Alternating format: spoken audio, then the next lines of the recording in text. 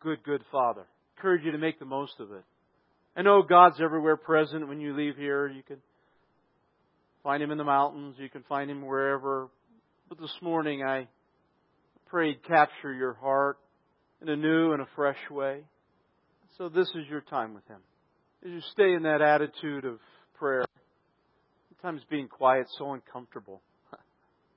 We live in such a loud and fast and busy world that even those few moments can feel uncomfortable because we need some extra stimuli, I guess. I don't know where you've been. I don't know what you've done. I don't know where you're at right now. I don't know what's coming in your future. But I do know this, according to that song. He's a good, good Father.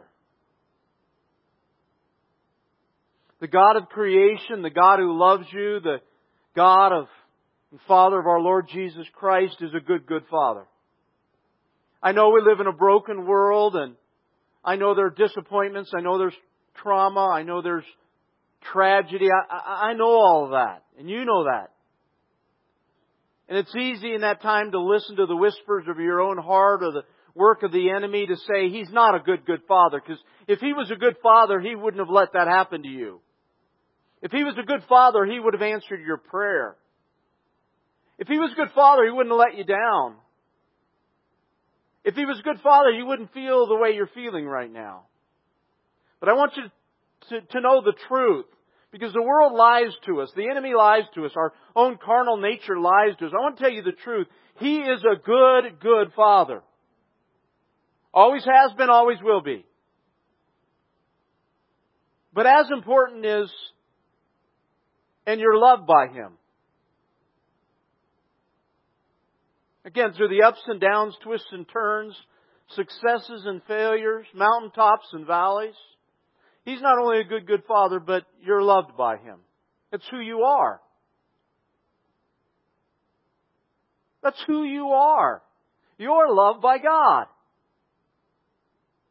You don't get to determine that. He gets to determine it. And He's determined that you're loved by Him. And again, the world and the lies and the heartaches, we can forget that. So that's why I wanted that song to be played, because hopefully it'll stick with you. I love worship songs that stick with you through the day, and stick with you through the week, and you find yourself singing them and go, gosh, oh yeah, I sang it on Sunday morning. This is one that I find myself singing a lot. Is you're a good, good Father. It's who you are. It's who you are. It's who you are. I'm loved by you, and that's who I am. It's who I am. It's who I am. And as I journey through the day and what I have to face, those are powerful and positive words. So please, as we pull this worship time together, please remember that. He is a good, good Father. It's who He is. And you're loved by Him. That's who you are. Father, I just pray that you would draw close to each person. You know their joys and their heartaches. You know the things that bring them inspiration, and you know those things that bring them discouragement. And as we walk on the earthly journey, I pray they would remember these truths. You're a good Father, and we're loved by you. In Jesus' name, amen. Once again, good morning, everyone. I've entitled the message today, The Role and Responsibility of the Church. That sounds a little lofty, a little stiff maybe. You know, I usually try to talk about relevant subjects and things that make a huge difference in our lives. I'm very passionate about that. You know, I always work real hard on kind of what can I call this? And as we're going through Ephesians, I'll mention that. I just think it's straightforward. The role and the responsibility of the church. Would you pray with me? Father, teach us today. We're the church. People who have received you, Lord Jesus, into their heart as Lord and personal Savior. We're called the church. So I pray you'd help us to more fully understand our role and our responsibility. And then as we gather as a family of faith, Lord, that gives us a chance to know, again, what our role and responsibility is. I just thank You for each person that's in here today, how wonderful and special and important their lives are. I pray that You would bless them and bless them richly. In Jesus' name, amen. If somebody were to come up to you and say, what's the role and responsibility of the church? How would you respond? Think about it a moment. Nobody's probably ever done that. And they may never do that. But just assume. Somebody catches you this week and says, hey, what's the role and responsibility of the church? How would you respond? Wheels are turning, huh? Yeah, that's right. What probably would happen is you'd say, here's Pastor Jeff's number. And I'd get all kinds of phone calls. But I think it's important for you to be able to know how to answer that question. And you say, why? It's because if we have a role and a responsibility that we're not sure of, we're not clear on, how do we fulfill it? You're the church. If you read the Bible, if you're a born-again Christian, you've asked Christ into your heart to be Lord and Savior, you're the church. So what's the role and responsibility of the church? If you don't know what the role and responsibility of the church is, how do you know what your role and responsibility is? Make sense? That's why I think it's important for you to be able to ask and answer that. Faithfulness is dependent upon knowledge and clarity, right? Let's say you got a new job. Hunter is now in Phoenix. Get a new job. You go through orientation. They give you knowledge and clarity as to what your job description is so that you can fulfill it. Right? They want you to know what your role and responsibility is. So what's the role and responsibility of the church? I'm concerned that here in America, by and large, we've lost our way in regard to the definition of what the church is and what the church is all about. I think we've captured a wrong perspective. Could that be true? The intellectual West, with all of our technology and all of our advancement and all of our pride, could we actually have missed the real role and responsibility of the church? I think we have. As hard as that may be to hear, and those of us have given ourselves to be involved in church for a long time, because I think there's a lot of what we call the church doesn't jive with, or it's in stark contrast to what the Holy Bible says the church is. Let me give you just a quick little illustration. In the 4th chapter of the book of Ephesians, it says, God gave to the church apostles and prophets, evangelists and pastor teachers to equip the saints for the work of ministry. Who's to do the work? The saints. In America, who does the work? That's what we pay Him to do. Do you see just in that one little glimpse, and I could give you a dozen or more than that? The way we've defined the role and responsibility of the church, I don't think always squares with the Scriptures.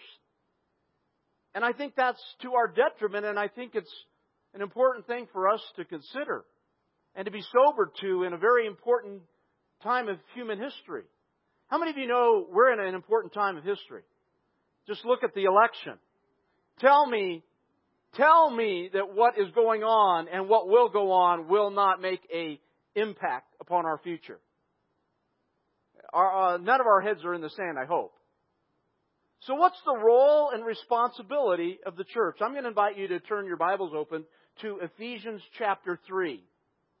And if you've been coming here on a regular basis, you'll know this. If you're a guest here with us today, we're so glad that you're here. God bless you. We are doing a 6-month study, about 6 months, on the book of Ephesians. I do a lot of topical things and a lot of relevant things, and there are times where I just believe we need to go to a certain book in the Bible. And so we're going through the book of Ephesians. We're in chapter 3 today. We're going to look at verses 8 through 13. 8 through 13. I think this is a very significant book of the Bible. If you want to grow in your faith, you want to mature, you want to know God's best for your life, Ephesians is a tremendous book. And so that's what we're looking at. I want to read that to you today. In Ephesians chapter 3, verse 8 and following, it says, "To me," this is the great apostle Paul, "to me who am less than the least of the saints, this grace was given that I should preach among the Gentiles the unsearchable riches of Christ, and to make all see what is the mystery, the fellowship of the mystery, which from the beginning of the ages has been hidden in God, who created all things through Christ Jesus. To the intent that now the manifold wisdom of God might be made known by the church to the principalities and powers in the heavenly places, according to the eternal purpose which He accomplished in Christ Jesus our Lord, in whom we have boldness and access with confidence through faith in Him.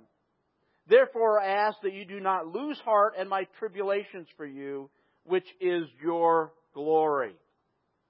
In just a moment, I want to bring out 5 nuggets of truth that I think we can highlight and see here. But first of all, again, the role and responsibility of the church. I want to give you a couple definitions. First of all, the church. It's the Greek word ecclesia. Ecclesia. And it means called out from and belonging to. So if you're a part of the church by being a Christian, you're called out of something to belong to something. What are you called out of as the church? The ways, the habits, the patterns, and the philosophies of this natural world. We're called to be out of that.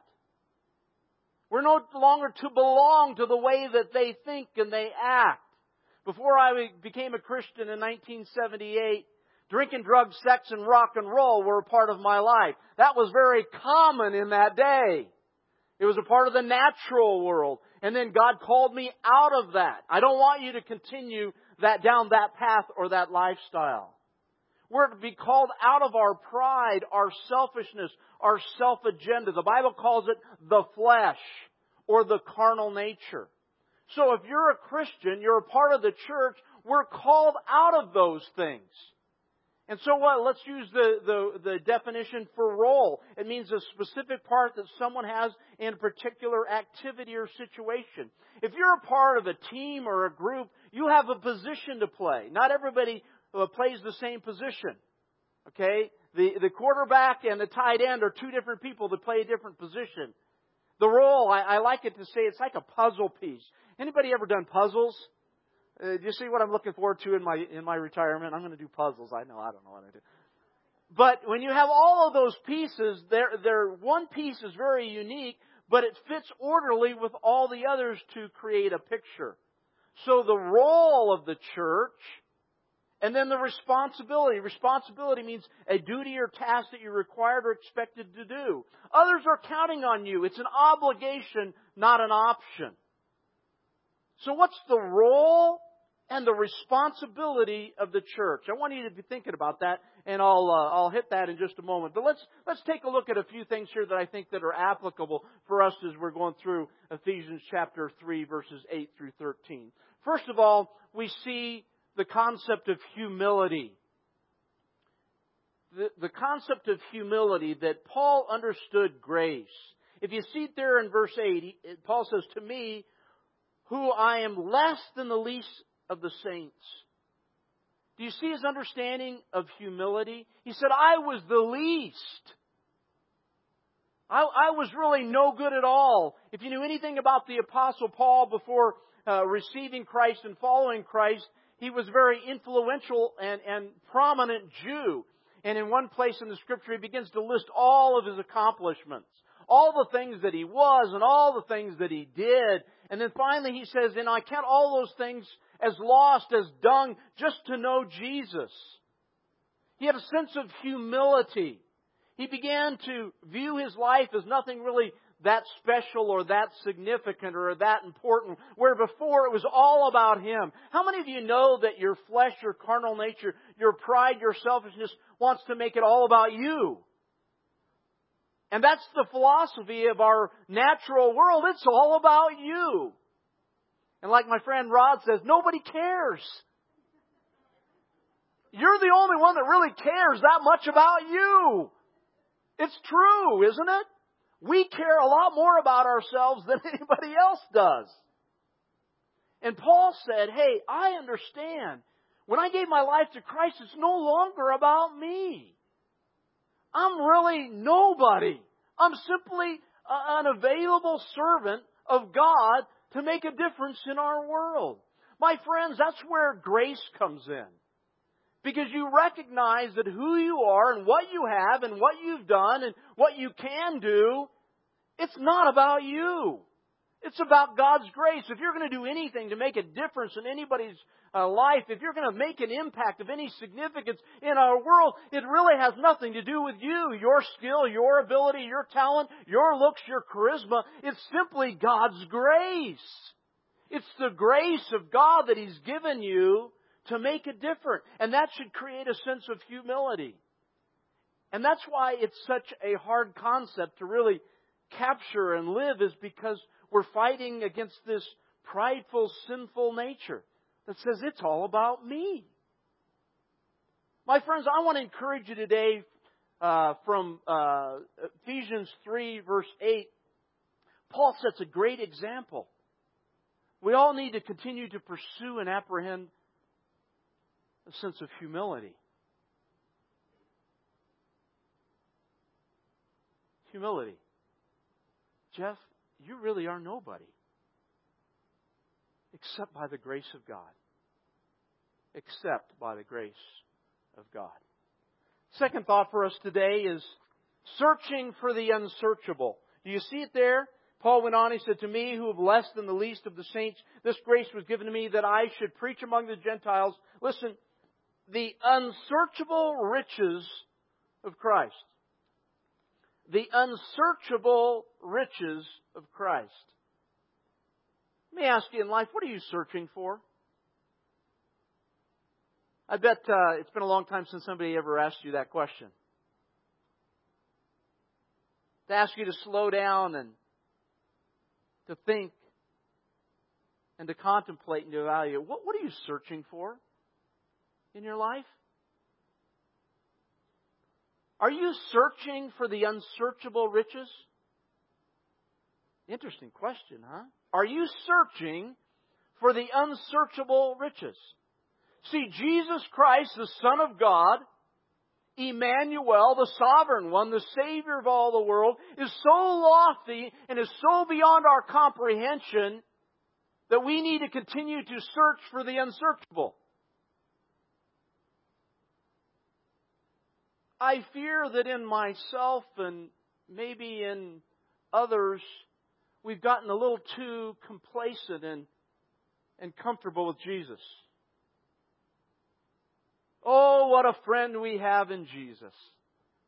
And boy, do I believe that, and do I love that hymn. But if you're not careful, it's just good old Jesus. It's just old Jesus. You know, that historical figure died on the cross. I asked into my heart, who walks with me every day. The unsearchable riches. How many of you know there's still a whole lot that you can learn about Jesus and His riches? I know you know that. I know that, but I always don't live that way, and I don't always practice that. I want you to know the Bible really encourages and displays that we're going to be learning about Him for all eternity. That's how big He is. That's how high He is. That's how deep He is. That's how wide He is. And you know what? The church, sometimes we're just bored. We're bored with church. We're bored with our faith. We're bored with Jesus. We're bored with religiosity. We're just bored. Because maybe we haven't been searching for the unsearchable riches. You know what? I've been a Christian and in the faith and in ministry. I think I'm in my 38th year. Mike, what do you think? Figure that out for me, brother. And I've just got to be blunt honest with you. Sometimes I think, I've been there, done that. I've been around this church world a long time. And I can just go, I got it. I know people. I've been around people. I've been bitten by sheep. Many a times. I know how to run from sheep when they're biting. No, just kidding. Gosh, the Scripture inspired me this week. Gosh, when I come to church and meet you and love on you and share the Word, that's all great. But am I searching the unsearchable riches of He who is everything, Jesus Himself? What would be different if we went to church? I mean, it'd be exciting because, we go to a ball game and we don't know who's going to win. That's why we yell and scream and cheer and eat popcorn and knock our Cokes over and all that stuff. It's because we're excited. We don't know the outcome, but when we come to church, it's like we already know Jesus won. Jesus won, and when I die, I get to go to heaven. Okay, so why should I be excited today? It's because you can search for the unsearchable riches of Christ and His glory and His kingdom. And so that should bring us some sense of excitement. Jeff, you just get so passionate about it sometimes. Yeah. Duh. We have a relationship with the King of glory. He who's unsearchable. Shouldn't we be somewhat excited about that? Huh? You there? You with me? I want to go to a church where we're searching the unsearchable riches. Where we're not just so complacent and comfortable. It's just old Jesus. What a friend we have in Jesus. I love that. He is my friend. He's my best friend. I don't know where I'd be without Him. But you know what? I don't know Him totally. There's still more I can discover. And I still want to learn a whole lot more. So whether I've been 38 years in the faith or 3 years in the faith or 53 years in the faith, are you searching the unsearchable riches? Point 3, the role and responsibility of the church. I asked you that earlier, and I gave you time. Don't you like when somebody asks you a question, they don't give you any time, they want an answer? My son just was down again in Colorado Springs applying for Colorado Springs Police Department, and the first MMPI that they do is there's 586 questions, and you have this certain amount of time, and you do true and false, and you get through that, and then you've got to do your polygraph, and they, he's telling me about, they pull you up, and they ask you all these kind of questions, and I don't think you'd mind me telling this. That's why people don't like the pastor's kids, but they said, hey, and one of the polygraphs said, hey, what's the shoplifting thing? He said, what are you talking about? Well, you said it last year, and then it scored again this year about you shoplifting. He was a junior high kid, and he stole a pack of gum. Now, that's horrible. Because I know none of you have done that. But if you don't answer immediately, it goes beep. So I gave you time to figure out the answer to that question. What's the role and responsibility of the church? Paul says it right there for us in verse 10. You want to know the role and responsibility of the church? Right there in verse 10. To the intent that now the manifold wisdom of God might be made known by the church. Gosh, you've been wondering about that all your life. What's the purpose, role, and responsibility of the church? It's right there in verse 10. To the intent that now the manifold wisdom of God might be made known by the church. And you're going, gosh, I don't even understand what you're trying to get to. Here's the point, my friends. If you are a Christian, you've asked Jesus Christ to be Lord and Savior of your life, you're called out from your selfishness and your pride and the habits and the patterns and philosophies of this world to belong to one another. Here's what it is. The role and responsibility of us as a church is to have such a unique, viable, passionate, authentic relationship with Jesus Christ that by how we live, it says to the world, you're foolish and you're unwise if you don't live that kind of life.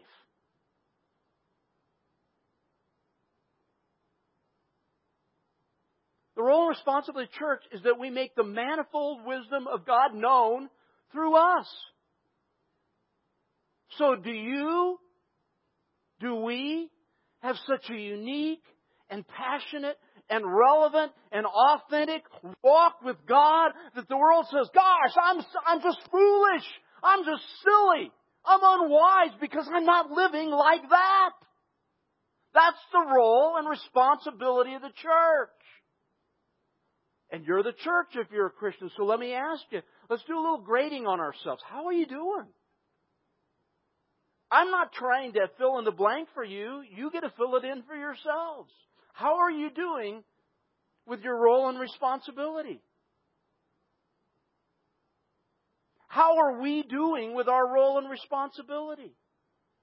Is the world looking at me? Is the world looking at you and going, gosh, they're living such a different kind of outstanding life that, gosh, I need to become like them. When I look at that, I go, oh God, am I fulfilling my role and my responsibility? We're to be examples. I'm not saying we're perfect, we don't make mistakes, but I'm saying, does people know that your life is so dramatically different, that you're a Christian? That you follow Jesus Christ? Because that's your role. And that's your responsibility. That's our role at Connections Church. And that's our responsibility. There's somebody going, gosh, what's going on at that building over there, Ridgeview Classical Schools? Man, do you see what's going on? Man, there's something happening over there. Gosh, we got to go check it out. We got to go find out because something is happening over on that corner. Or do they drive by Sunday after Sunday and they look at our parking lot and, with no disrespect, is anything different happening there than anywhere else? Something is. Amen. Let's keep it going. It's our role and our responsibility. And you know, at my age, 42, it doesn't matter to me about getting my name on a marquee anymore. It used to. But you know what I do want? I do want this place to be full. Because people are going, gosh, there's something different about you, Jeff. There's something different about you, Connections Church. You're living in such a way that we don't see it anywhere else. And I'm not talking about other churches, but they're going, gosh, I want to be around it. Gosh, how many more days do we have? I don't know. Do I have another day? Do I have another week? Do I have another month? Do I have 10 years? Do I have 20 years? I don't know, but you know me. I want to go out blazing. I want to go out sprinting. Sometimes I don't know if I can even get up out of bed. My body hurts. But I still want to sprint. A couple more and then I'll have the band come back up. No, just kidding. Number 4, living with boldness and confidence. Do you see it there in verse 12? In whom we have boldness and access with confidence. Isn't that encouraging and powerful? Don't you love that? I love that verse. In whom we have boldness and access with confidence. Boldness. Boldness to have an authentic relationship with God that I can go to Him. You know, I got boldness to call my mom or to drop by her house anytime I want. Because we have a relationship. I've got boldness. Do you have that same kind of boldness with God? That you're not timid, you're not afraid. You've made a mistake. Maybe you've sinned. Maybe you got caught in something. Maybe you've done something you shouldn't have done. But that there's this boldness of relationship that you go ahead and, God, here I am. I'm not going to be afraid or timid. I'm going to come to you. And what about need? If I have a legitimate, significant need, you know who I can go to? I can go to my mom. I got boldness. Mom, Mommy, remember me? I'm your youngest. I'm the baby. Mommy, you love me. Mom, I need that. Mom, can you help me out? I got boldness because of our relationship. I'm not timid or afraid. How about you with God? The Bible says we should have boldness with God and access with confidence. Do you have confidence that He's always available? He always wants to spend time with you. He always wants to reveal to you how much He loves you, and He's got a significant plan for your life, and He wants to lead and guide your every decision. Do you have that same kind of confidence? Paul did. He says because of our relationship, we're the church, we're called out ones, we're following Him, we're passionate for the right things, we're focused on eternity. We've got boldness and confidence to come to God. I got to tell you, there have been times in my journey that I lost the boldness. And I've lost the confidence because for whatever reason I began to doubt the love, grace, and mercy of God that He has for me. I felt like a failure. I made a mistake or I sinned or whatever I did. And like they did in the garden. They didn't come when God started walking through the garden. What did they do? They ran and hid. And I find people all the time, even Christians today, running and hiding. They're not running to God. Say, God, I'm sorry. I want to repent. I really want to live for you. I'm sorry. I got detoured. God, please. I see people go, whoa. I don't know if I can trust God anymore. He let me down. Didn't answer my prayer. He doesn't seem to be a good father. You know what? I don't know about this religious stuff. You know what? I don't want to do that anymore. My friends, I urge you to make sure that your boldness and your confidence in approaching God is high, because He's a good Father. That's who He is. And you're loved by Him. That's who you are. So have boldness and confidence. The last point, and then we'll have our testimony time, is don't lose heart. Look at it in verse 13. Therefore I ask that you do not lose heart. This exhortation or this truth may be for you today. Most likely it's for many of us in here. Don't lose heart.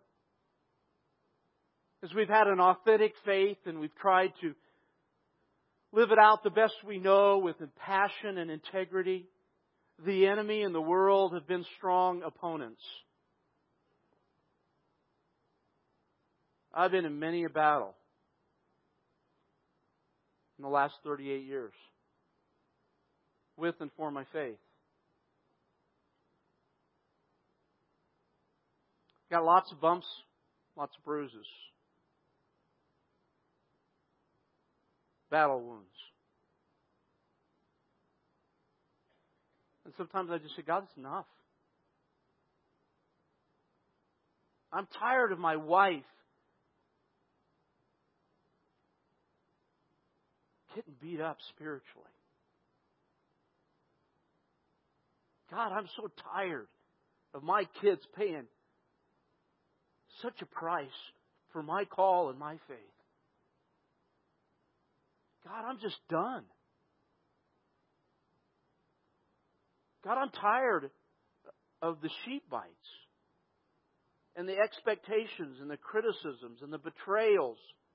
God, I'm done. Yeah, I'll be honest with you. There's been many times I said, God, I'm done.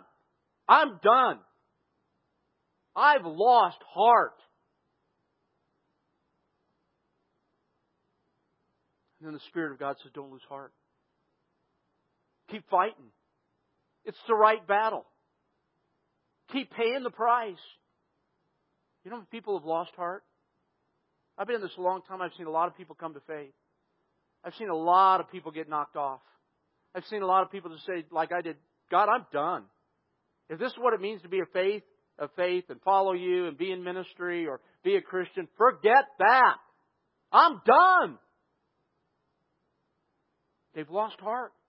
Or they've lost heart in the body of Christ. They've lost heart in preachers. They've lost heart in the church. I don't need to go waste my time on Sunday morning. I don't need to be in small group. I don't need to relate. I'm done. Maybe you've never been there. I don't know. Or maybe in your heart of hearts you are there.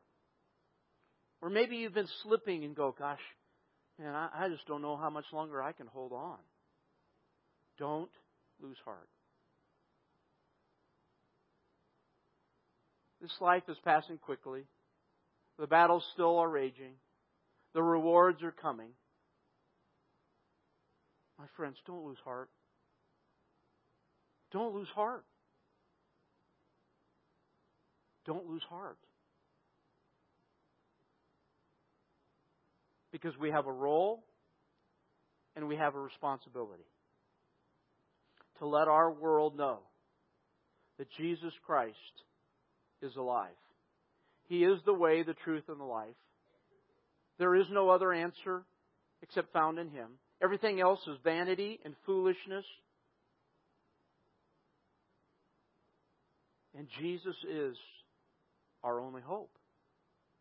He is our answer. They need to see that in us. They need to see that among us. We have a role and we have a responsibility. These were good verses, weren't they? Let's pray. Father, I just thank You for Your love, Your grace, and Your mercy. Thank You, Lord, that even in the midst of the challenges of the battle, when so often I've just said, God, I am done. I thought of the time so often when Jesus said to the disciples, as many have left, are you going too? And they said, where else are we going to go? You are the only one who holds the words to eternal life. Where else would I go, God? There is nothing else that could really mean anything in this world. So, Father, I just pray that none of us would lose heart and that You would continue to teach us and love us and inspire us. In Jesus' name, amen. Of a testimony of what God's done in your life or what He's doing or what He's putting on your heart so that we hear from each other. This is not just Jeff's morning. This is your morning this morning. Hi, good morning. I'm Sherry. It's so nice to see you from this angle rather than the backs of your head. You guys are beautiful. As a church, you've been praying for some friends of mine. About a year ago, one of them had a brain bleed, and she wasn't expect to make it, but she made it, and she's recovering really well. She was the breadwinner of the family. She had businesses, and so she's still not able to work. They've been working on different therapies with her. We've raised money for her, or for them, her family. Had a one-day garage sale, raised $2,000 or $2,300. It was awesome. That is definitely through God. We were blessed with a bunch of donations for the week. Our goal was $2,000. God bless us with more. We've also had some fundraising events. And then most recently, they were gifted a house and property. And this is through God. This is, we're all praying for them. They moved into this house out in Nunn, 20 acres. Amy has always wanted to be involved with dogs, train dogs, board dogs. This is her life dream. And so they can sell their old house and they will be free and clear. God is good. Amen.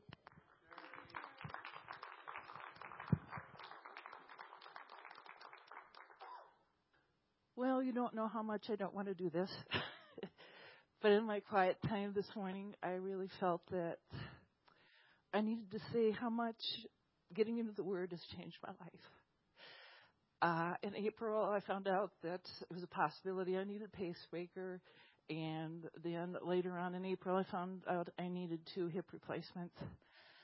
And the peace of God is just incredible because what you don't know is how terrified I am of doctors, hospitals, nurses, anything to do with that because of circumstances from when I was a kid, almost dying, have a C-section with my first son, just all kinds of different stuff. So you can't get any richer than getting in the Word of God, but it's taken me 49 or 50 years because I became a Christian when I was 15 or 16. I had struggled to get into the Word, failed, couldn't do it, beat myself up. I mean, Satan didn't even need any help there. Every time I tried to open the Bible, I'd be so angry. You wouldn't believe it because I heard this voice in my head saying how stupid I was and I wouldn't understand it anyway. And so I was believing it for a long time. But in the Bible it says that He make wise the simple. So if you feel you're simple, like I did, that whether it's true or not, He can get through to you. And what I really want to let you know is that in all those feelings of my fear of doctors, nurses, surgery, I had a lot of feelings of anxiety, stress, shame, embarrassment, disrespect, helplessness, being ignored, anger, and frustration. And I was a little upset with God that the answer was 3 surgeries to my maladies. I had to work through the fact that I really don't want new parts, and I'm going to get them. I have one. A pacemaker defibrillator is now in. I have to deal with that. I would like to be how I was born. Just me. But on Sunday, May 22nd, the Lord gave me a scripture, and I am using that for my next 2 surgeries as well. And the reason I have the peace, the joy, and the confidence that I have now is because the commitment and the grace He gave me to get into the Word. And it was Isaiah 41:10. Fear not, there's nothing to fear, for I am with you. Do not look around you in terror and be dismayed, for I am your God. And terror is the word that I would describe perfectly how I felt about surgery, medical stuff. I mean, terrifying. I will strengthen and harden you to difficulties. I think He's done that. Yes, I will help you. Yes, I will hold you up and retain you with my victorious right hand of righteousness and justice. And so that was during my quiet time on Sunday, May 22nd. I came to church. I heard the pre-service worshipers practicing. And while that was happening, you know that song, I Go Into the Garden Alone, and you meet with the Lord? That's kind of new to me. I don't think I've heard it much. Up until then, I was kind of thinking I was crazy because I like to dance with God. And so I felt, as they were worshiping, just a really anointing in this room. And I just felt that I was dancing with the Lord, but it wasn't usually on a dance floor or like I usually am, that we were twirling up into the stars. I was dancing with God. And He threw back His head and laughed in delight. And that has absolutely blown me away. Because before this, and getting to the Word for all the years of my life, I've never believed that I was even loved, not even by God, anyone. And I tried to believe that my husband loved me. Poor Brent, he gets a Purple Heart because I could not accept and receive. And so the Lord has been showing me His love, how to accept Him, how to receive it, believe it, and apply it. And so because God loves you, God loves me, He can do anything. And the circumstances of what I'm in now, I just know it's by the grace of God, because all this fear, anxiety, and stuff is just it's like an out-of-body experience. This is not me, but God has changed me, and I know that He's walking with me. So no matter what the circumstances, what's happening, that I don't have to look around in terror or dismayed, because I do have that confidence because I got into the Word before this all happened. And why it's taken 49, 50 years for me to really listen, make a commitment, pray that I was willing to get into the Word. And I realized all the times I wanted to get into the Word before, I was lazy. And I realized that I really had to surrender the thought that if He gives me a heart that is willing, which is Scripture, it becomes a desire and a delight. And that's what happened. I am addicted to the Word. The only thing to be addicted to ever. Thank you. And that testimony will go down in infamy.